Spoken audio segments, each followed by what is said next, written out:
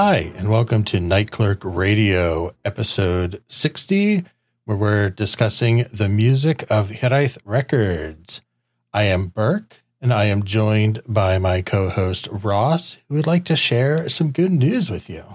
Hi, yeah, I am launching a Kickstarter for another podcast I do. I am definitely not an addict addicted to making podcasts, but you may know Ludo Narrative Dissidents is another project. It is a limited podcast series about tabletop role-playing game design.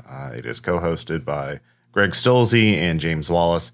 And in each episode, we look at an individual game and review it in depth for a more detailed critique than a lot of other podcasts. For season 2, we are going to also be looking at game mechanics in some episodes, like dice pools or alignment systems.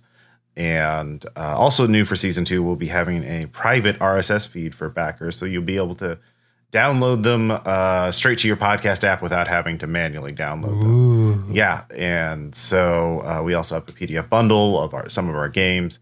Check out the Kickstarter page, which should be live by the time you listen to this.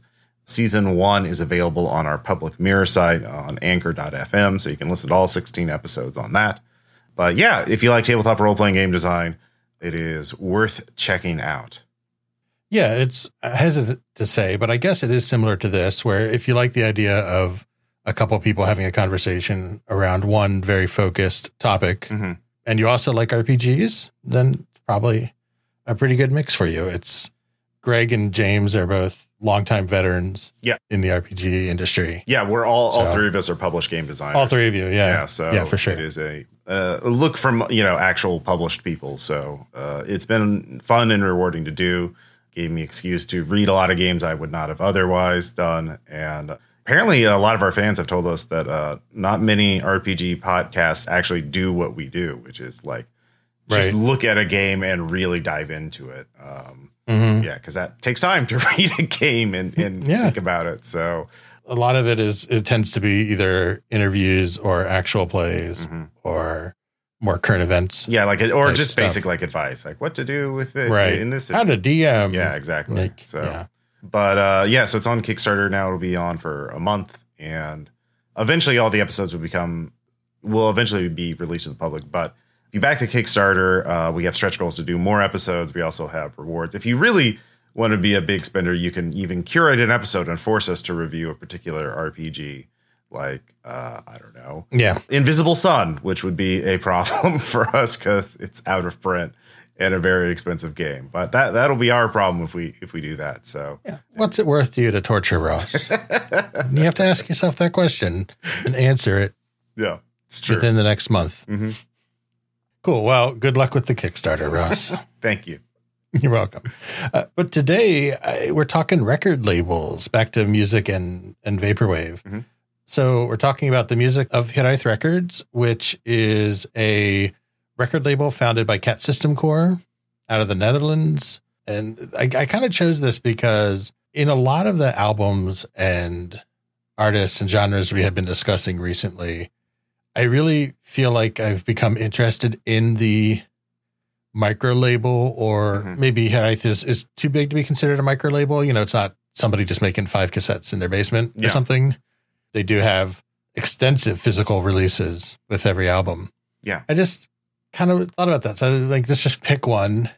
They just had an album come out. So I saw them on Twitter and I was like, well, let's just do them. Yeah. Let's just get into it. Yeah, it's a good idea because there's a number of these vaporwave record labels that are started by artists. I think that's the important thing. Just note that this is started by someone who put out their own albums and then decided to help facilitate other people getting their music out to the world. And that's really cool. And I'd actually been aware of Hiraeth Records because the collaboration Cat System Core did with Telepath in Building a Better World was something that it was featured on Bandcamp as essential ambient, listening. And I was like, ooh, I like Telepath. So I was like, oh, well, this sounds neat. And so I listened to it and I got, signed up on their email list for Hiraeth Records. So I listened to a couple of their albums over the last couple of years because they started the album in 2019. Right. Yeah. And still release stuff up to this month, which is one of the albums we're doing. So I just was trying to wonder, I don't know, maybe it's better suited as like its own episode, but I do think that this micro label, artist founded label, kind of self-publishing is so interesting to me, and also really important to kind of give power of artistic release back to artists. Probably actually one of my favorite things about Vaporwave is seeing all these artist collectives, you know, like all the Barber Beats people get together and release stuff together, or other like-minded similar genre artists. Yeah. And it's just one of those like centralization / decentralization things, because it's not just like Sony or I don't even know who are the major records anymore. I was going to say something, but I was Columbia, like, well, they might be out of business. All those.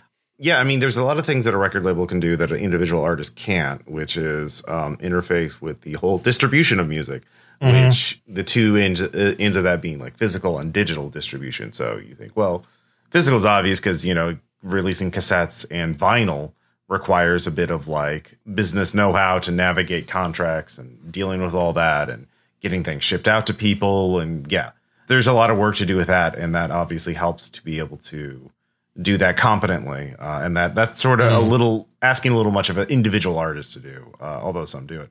But digital distribution, you know, well, I just upload my album to Bandcamp and people can download it.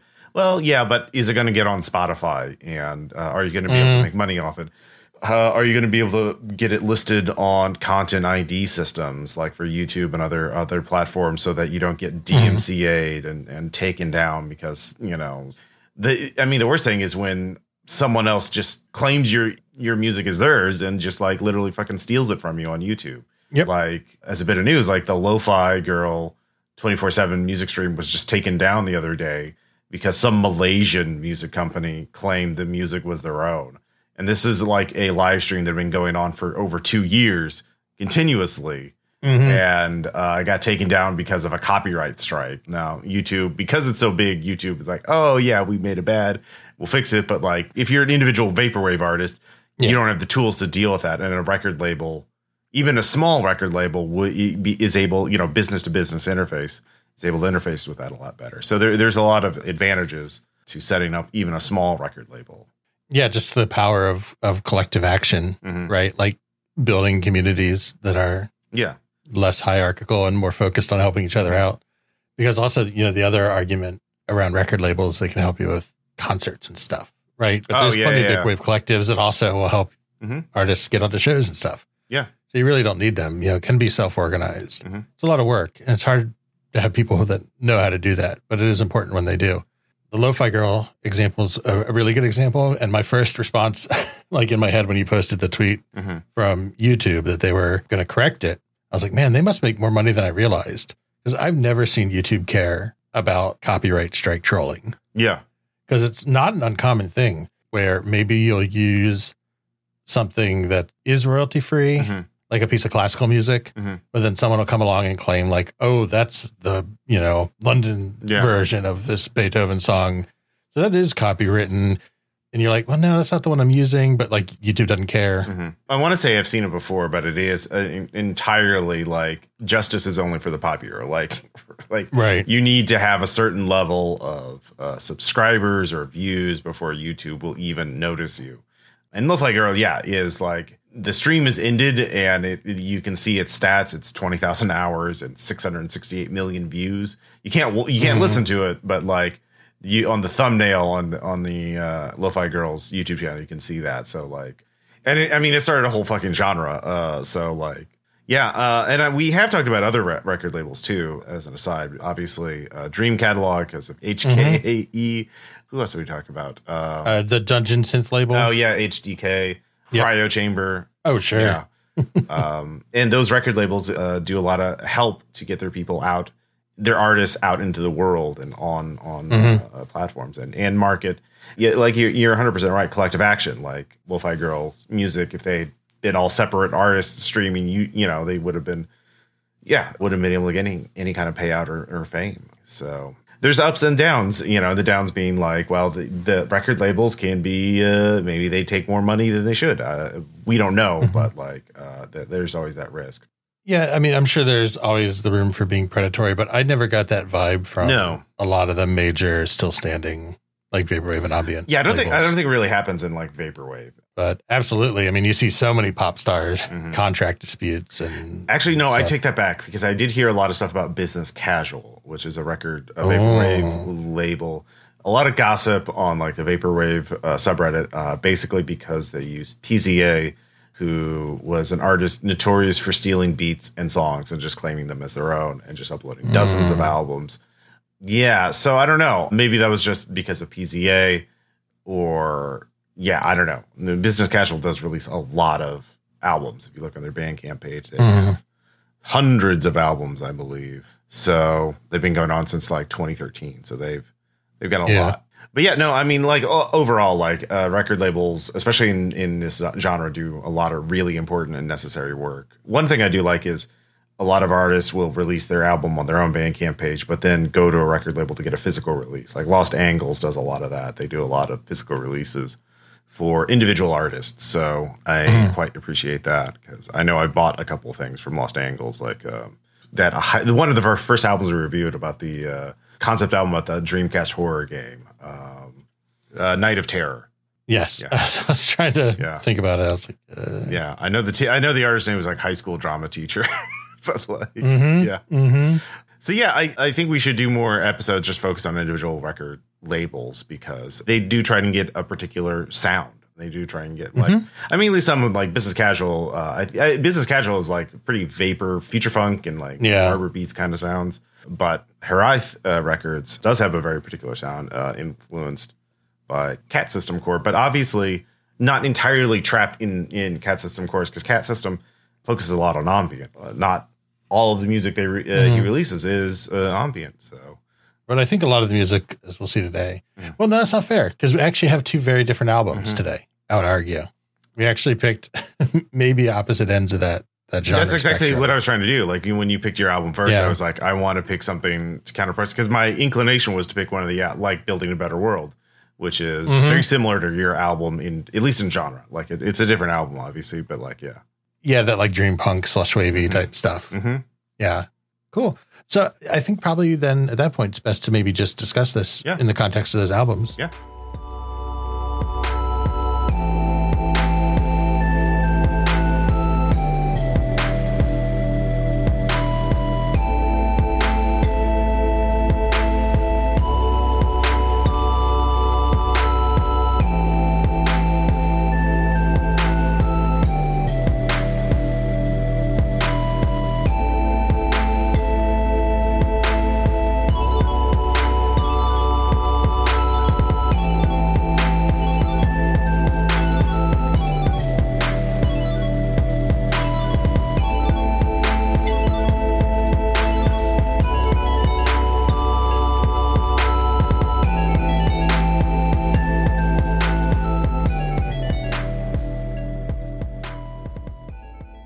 That is a sample from track 4 of Do They Still Dream in Heaven by Panzer Paradise. The track is called Minus Hurt, all lowercase, one word. If you're unable to guess the genre, this is a vapor trap album. Very different than what Cat System Core does on his own. But I quite like this album. It is a album themed after the early 2000s internet. Specifically, the liner notes for the album talk about dive into a world where the 2000s blend into a crazy sonic mix. This is a soundtrack for Kazaa, Facebook groups, and Flash. Press F in chat. Now, it also says this is a thematic continuation of Panzer Paradise's last 2 albums, but I did not listen to those albums, and I'd never heard of Panzer Paradise before. Need to go check them out? Yeah, I will have to do that later. I wanted to focus on this album as a standalone work. We don't listen to a lot of Vapor Trap on the show, but, I mean, I think this is a really good example of Vapor Trap. I mean, as you can tell from the first sample, it is trap. It is like hip-hop beats with a lo-fi sensibility, but it's still got a lot of vapor sensibility to it in terms of a lot. I think the vaporness comes in a lot of the segues and interruptions in the beats. What are your initial impressions of the album? Yeah, I guess I didn't even look that it was Vapor Trap at first until I was like, oh, I didn't even know that this was on Heraith Records, this type of stuff. it started, I'd say track 1 was probably my least favorite. Yeah. So at first I was a little unexcited. Mhm. It was fine, but I just wasn't in the mood to listen to an album of rap. Yeah. Yeah. Especially if it was all going to be that like lo-fi triplet flow type stuff, Mhm. which sounds cool, but like you just hear a lot of. But thankfully that drops out pretty quick. And by the time we hit track 4, Mhm. which was your opening sample, I was into it. Like I think it's actually, as far as Vapor Trap goes, much more chill to me Mhm. than I think of compared to like Blank Banshee or something Yeah. more. Yeah. I like iconically Vapor Trap. Uh-huh. Yeah, it's not nearly as manic as Blank Banshee, I think. Yeah. Maybe manic's a little too much, but yeah, Blank Banshee is definitely more frenetic than this. It's very bass heavy, but it is kind of chill. It is kind of like you're relaxing in the VIP room at a club, not like freaking out on the dance floor. And also track 1 does have like an opening rap, which it was fine, but yeah, I was like, we didn't start this podcast to listen to, people like rapping or singing like lyrics. That would be a separate podcast, Yeah. which will be on Kickstarter in 6 months. Yeah. So I think what stood out to me is that I feel like, especially based on the liner notes talking about like hmm Kazan and Flash and stuff, is that it does feel like the like inspiration or the kind of targeted reference genre of that like late 90s, early aughts rap and R&B comes through more than another Vaporwave album. So like the synth harmonies on track 4, the sample you played, hmm they do sound very much like chorus harmonies that you would hear in like an R&B song, Mhm. like the way the chords kind of come together and like are voiced out. It just feels more like that. Like it just feels less like early 90s hip hop Mhm. and more like early aughts. And I thought that was like an interesting divergence in terms of what we normally listen to when we get into Vapor Trap, which like you said is not much. Mhm. So I thought it was interesting that it kind of targeted, like it was like a MIDI version Yeah. of like a very different era Mhm. in hip hop's history. That's a good point. I do want to mention let me give these. I mentioned about like the segues in this album. I'm going to do a sample. So here's something to listen to.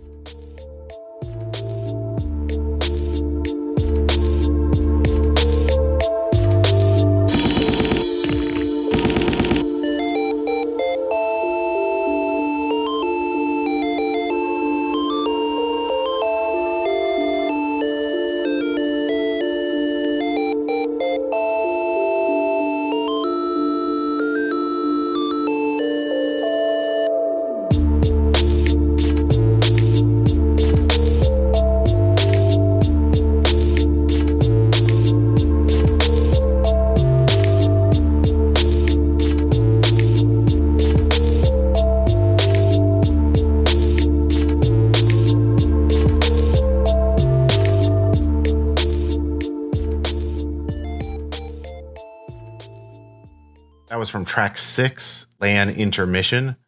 And I really liked I wanted to get in that little chiptune sample, that sort of bridge before it got into the beat. So yeah, there's a lot of this. There's a lot of like weird samples from like something from like, it sounded like it from an old cartoon or something, and Japanese commercial samples, it sounded like. Yeah, it's really cool. It also kind of gives that like dreamy, hazy view, again, like that sort of vaporwave or signal wave view of like flipping through channels late at night when you're half awake, just kind of vibing on the couch. So it's a really, I do like this, and it makes me want to explore Vapor Trap more. But it is, I don't know, I just like it, And that's fine. yeah. It's okay to just like a thing. Yeah. It is kind of dreamy though, right? For sure. Yeah, that's what I was going to say. Is I think what's interesting about it to me, it kind of sits in like this space for me between what I normally think of as like Vapor Trap and what I think of as Vaporwave, and it's like a nice blend of genres, because it does have a lot of like the lo-fi or drum focused stuff, bass drum heavy stuff, definitely some 808s in there, but also a lot of like those highly syncopated subdivided hi-hats you hear a lot in trap. There's a lot of that type of stuff. But then it also has a lot of Vaporwave elements. Like you're just talking about the samples. There's a few times where it does like warbly tape glitch stuff, like speed up, slow down type effects, like towards the end of track 2. Also is like, yeah, it's dreamy and chill. It has a lot of nostalgic kind of samples in it too. So around 1 minute into track 10, which is Online Comeback, I think of them as like choral, even though they're not trying to synthesize voices. Mm-hmm. But there's just like these synth patches that I just feel like have been on Casios forever. Yeah. And they just sound really, really familiar. And the album stays strong throughout. So like probably my favorite track is in the bonus tracks. Oh, yeah. Track 12, I think, is really the real end track because it's by LOL, of course. But then there's Debug Memory Voice Keygen, which is track 14. And like I could do probably a whole album of track 14s. Really? Okay. Yeah. I mean, I liked it too. Yeah. I really like the vocals in that. Yeah, it's just interesting. Like just super chill, but still kind of jammy, driving, not boring at all. And then also in the bonus tracks, shout outs on the final track by LOL for Winter Quilt showing up and doing a little vapor metal take on. Yeah, Winter Quill's back, baby. That's right. Yeah. See, I thought that was going to be your favorite track of the album, but maybe I'm just pigeonholing you. Typecasting. Yeah, typecasting. A little bit. Yeah, a little bit. No, it's very good. I definitely always like Winter Quilt's production.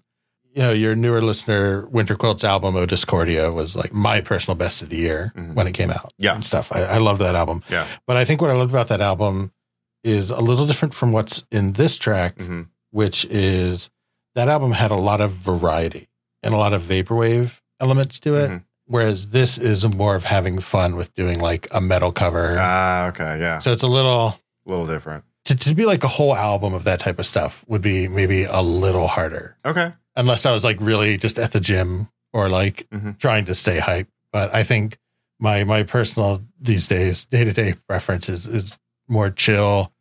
And if it's not chill, then more like technically interesting, which also Discordia also had a lot of different types of percussion breakdowns that really drew me in. Okay. Yeah, that's fair.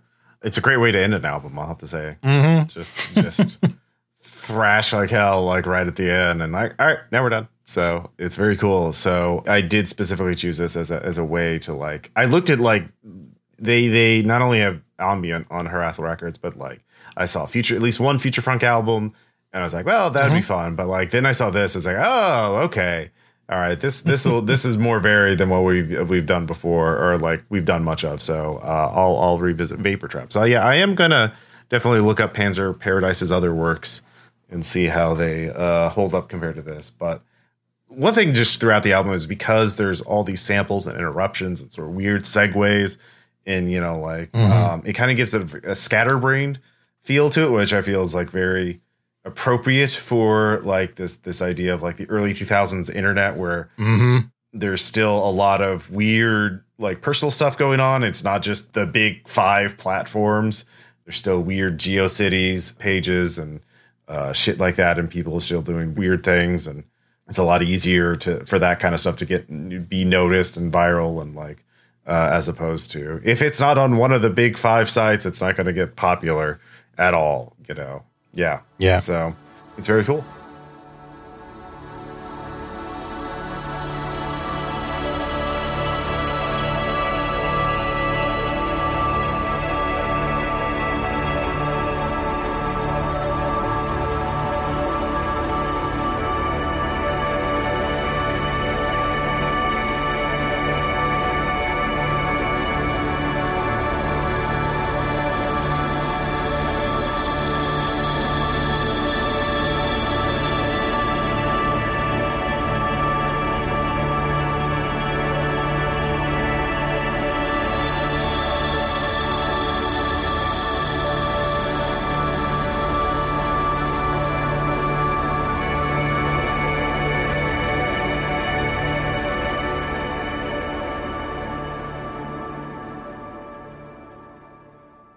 And that was a bit from track 4, Hope and Light, off the album Transition by Destiny, which is the latest release on Hiraeth Records, which is why I chose it. It's also a good choice because it's closer to what I thought of as their type of music, which is this like dream wave, dream punk, slush wave, slush punk.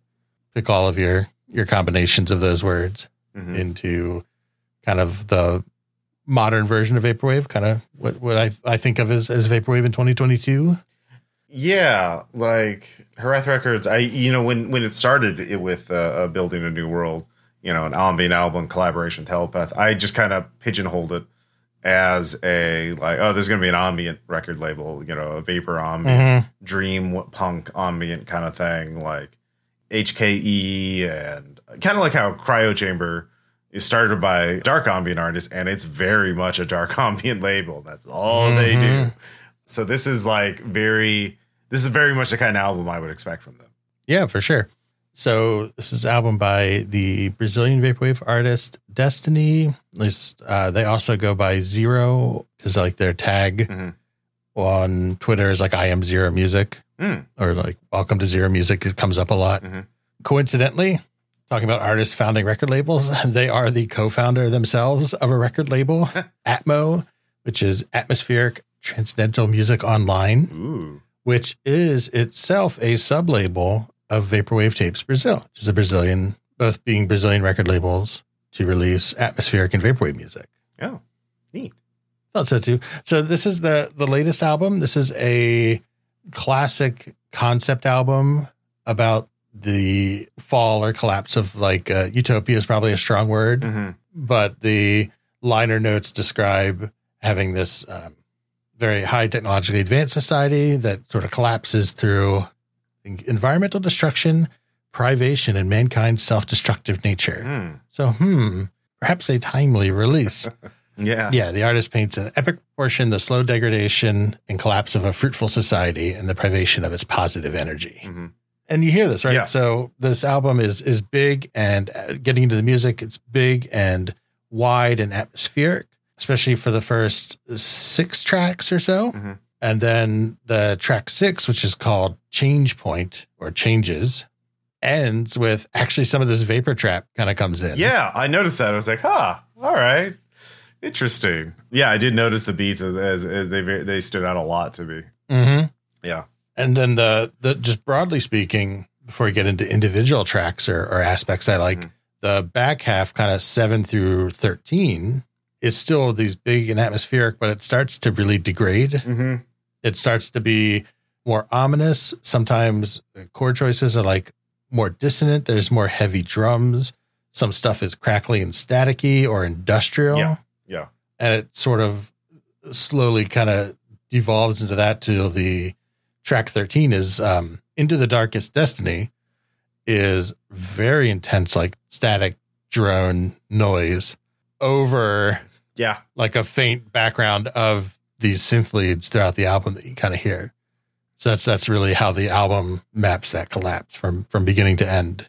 Yeah, I did notice the drone and industrial elements really kicking in the second half of the album. So even on a casual listen, it's very obvious that, the narrative arc of this. It begins so much like a 2814 album. The opening track, reminded me a lot of a Bright New Day in terms of its lushness.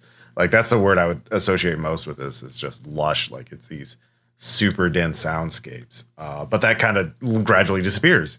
And so I thought that was a very cool way to tell a story through the album. Yeah. The first 3 tracks are all these big, lush, chill tracks. And it got me thinking about what the musical equivalent is. I'm sure somebody knows. They can probably just tell us. But what is the musical equivalent of semiotics? Right. Because I don't know how much of that is having read the liner notes and looking at the album cover, but they do feel like the kind of big musical language that is used whenever you're looking at future landscapes. I'm going to bring it up only because they tag it, but it does feel like very Blade Runner, not because it sounds like a Vangelis song, but it does feel like these big atmospheric music that would play over a pan of future LA or something. Yeah. And I was wondering about if people have done much research or written much about the way signs and symbols in music manifest, similar to text or other imagery. Yeah. It's interesting that ambient as a genre is so often associated with utopia and dystopia in one way or the other. And the politics of ambient and how it's been shaped by movies, like you said, Blade Runner. How often has that that cultural signifier has come through, and now that type of music is associated with that type of like story and imagery. That would, there is a book in there, isn't there? Of just probably, and I'm sure people have written it, at least papers on this. I mean, I refuse to believe that that's not a previously researched subject. Yeah, but it is. It is interesting. No. So other stuff on this album I really like. I think there's a lot of really cool synth work. I think it's all synth work. There's some that sound like guitar adjacent. I don't know if they're like a really good synth patch or a guitar played through. Yeah, the guitar in the opening tracks are really noticeable to me. I thought they were real, but like, yeah, it could be synth. It's hard to tell. Well, they can be real, but also like the guitar has become such an electric instrument in the past 10 years. There's so much like real-time processing that people can do where you can be playing a guitar, but you can get such an incredible range of sounds out of it that you couldn't 15, 20 years ago. Yeah. Because there's all these post-processing effects. Like we've just gotten good enough at the hardware to do that. So an unrelated example is like Tosin Abasi, who's the lead guitarist, or one of the two lead guitarists, I should say, for Animals as Leaders, which is like a progressive metal band. He makes so many weird sounds with his guitar just because he has all these weird like patches in his pedal board. Oh, yeah. And stuff. Yeah. So I don't know. I assume they're guitar too. So an example would be in track 1. And then this middle part I also really liked from track 5.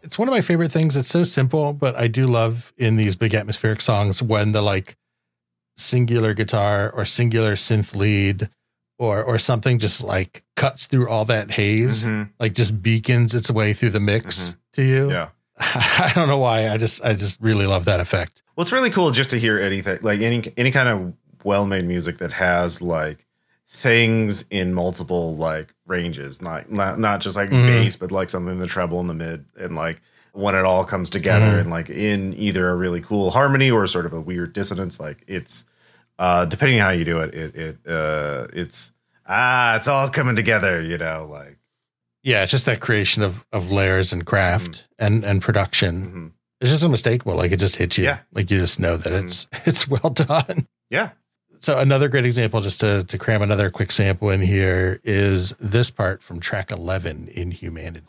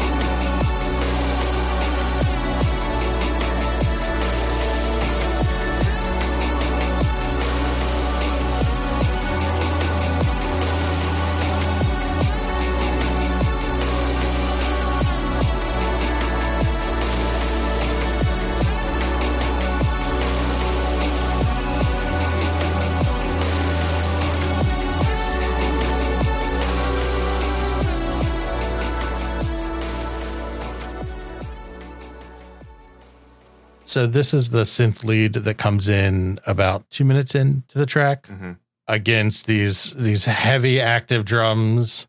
And this is just another example where that synth lead is powerful and cutting through, but it's doing it in a very different context because the background is less tranquil and more industrial and active. There's a lot more going on in the drums in that track. Yeah. Yeah, I mean, for an ambient album, it is quite active. It is not like, so many ambient albums are just, soundscapes and just gently, fading in and out of different synth pads. But there's actual drums in this, like there's actually like a bit of more complexity. So I appreciated that. For sure. It's interesting because I was actually concerned whether or not I would like this album, I guess, to be honest, only because I do feel like I've listened to a lot of this stuff. It's very much I think he's influenced by Cat System Corp and Telepath and 2814 and HKE and all these other, like, HKE, we laugh at, like, his vitriol, but like he did really kind of pioneer a new type of sound for ambient, of like a lush, dense kind of soundscape that sounds like a city and a jungle at the same time. And I think that's influencing a lot of artists. So yeah, I don't think you'd have this album without A Bright New Day, for example. So it's possible. I think though that it absolutely still makes it its own thing. Sure. Like it doesn't feel derivative at all. No. I was just worried that I personally had gotten bored of the genre. Okay. Me as a listener, not like independent of the actual quality of the album. Sure. Yeah, I ended up really liking having this on. And I think it kind of has inspired me to go back and maybe look over the last, I don't know, 6 months to a year's worth of Slushwave stuff or Dream Punk stuff that I've kind of skipped because I was just listening to other things. That's what I thought I wanted to listen to. So it's definitely rekindled my enjoyment of the genre and makes me want to go explore more of it that I've no doubt missed. Yeah. I do like on the tags on this, it has, because tags are as we said, tags and genres are marketing terms more than anything else, but it's not only listed as ambient and dream punk, which makes sense, and vaporwave, obviously, but it's also tagged as Blade Runner and synthwave. And I would not say this is synthwave, but like I could see a synthwave fan liking this if they want something more ambient. And like, I just like the idea that Blade Runner is its own genre. It is now, and when you look on it, there's actually like about like 20 albums on Bandcamp tagged with Blade Runner. So yeah, which is interesting because musically, it does not try to rip off Blade Runner like so much stuff does. Like so much stuff tries to do that Vangelis CS80 synth tone, and this doesn't. It's totally its own. It's totally exists in its own space. Yeah. No, you're right. It does. But like at the same time, someone who likes Vangelis Blade Runner would like this too. Between this and like Aliens informing the visual language of space sci-fi, dark sci-fi from its release to now, like not just in movies, but in TV and video games and tabletop role-playing games and like so many things. Like Blade Runner and Aliens have just like, this is what sci-fi, this is what the future looks like. More than like in a lot of ways like Star Trek or Star Wars. Again, something that could be a book, but like I just find like Blade Runner is still it's a thing. And Blade Runner is the kind of thing that like influences the people who make art more than like the general public. And so it probably resonates because it's unfortunately much easier to imagine some rundown corporate dystopia than kind of unity politics or something like Star Trek. Yeah, no, true. I mean, even in Destiny, it talks about a failed utopia, like something that was an amazing society then collapses, which, a utopian empire, the destruction of a utopian empire and the sublime work, the dismantling of a world told through lashings of atmospheric ambient and dreamy electronic instrumentation. So, yeah, says a lot about us in society. Sure does. In any case, both albums we discussed today are fantastic, and you should absolutely check them out.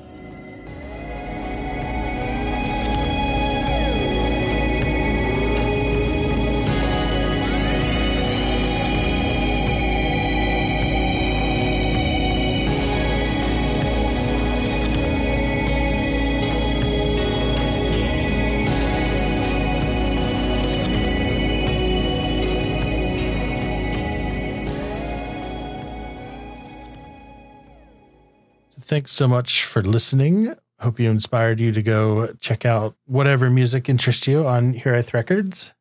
Next episode, we're going to be getting into genre/unofficial genre that we discussed before. We're doing business or corporate focused vaporwave, which we've done a little bit on previous episodes, but it probably deserves its own deep dive. Yeah. Get back into some of the nuts and bolts of Vaporwave as criticism. Yeah, these are both newer albums, and one of them has a great music video, or it's an ad for the album done as like a late night TV ad. Like, do you want a new music? Like, yeah, it's great. So I'm very excited to dive into those albums. Yeah, so that'll be fun. If you want to listen to more of what we do, we have a ton of bonus albums bonus episodes rather, on our Patreon, which is Night Clerk Radio at patreon.com. If you want to talk to us in any capacity, it's probably best to hit us up on Twitter at Night Clerk Radio. Ross is at Ross Payton. I am at Burke McBurkinson.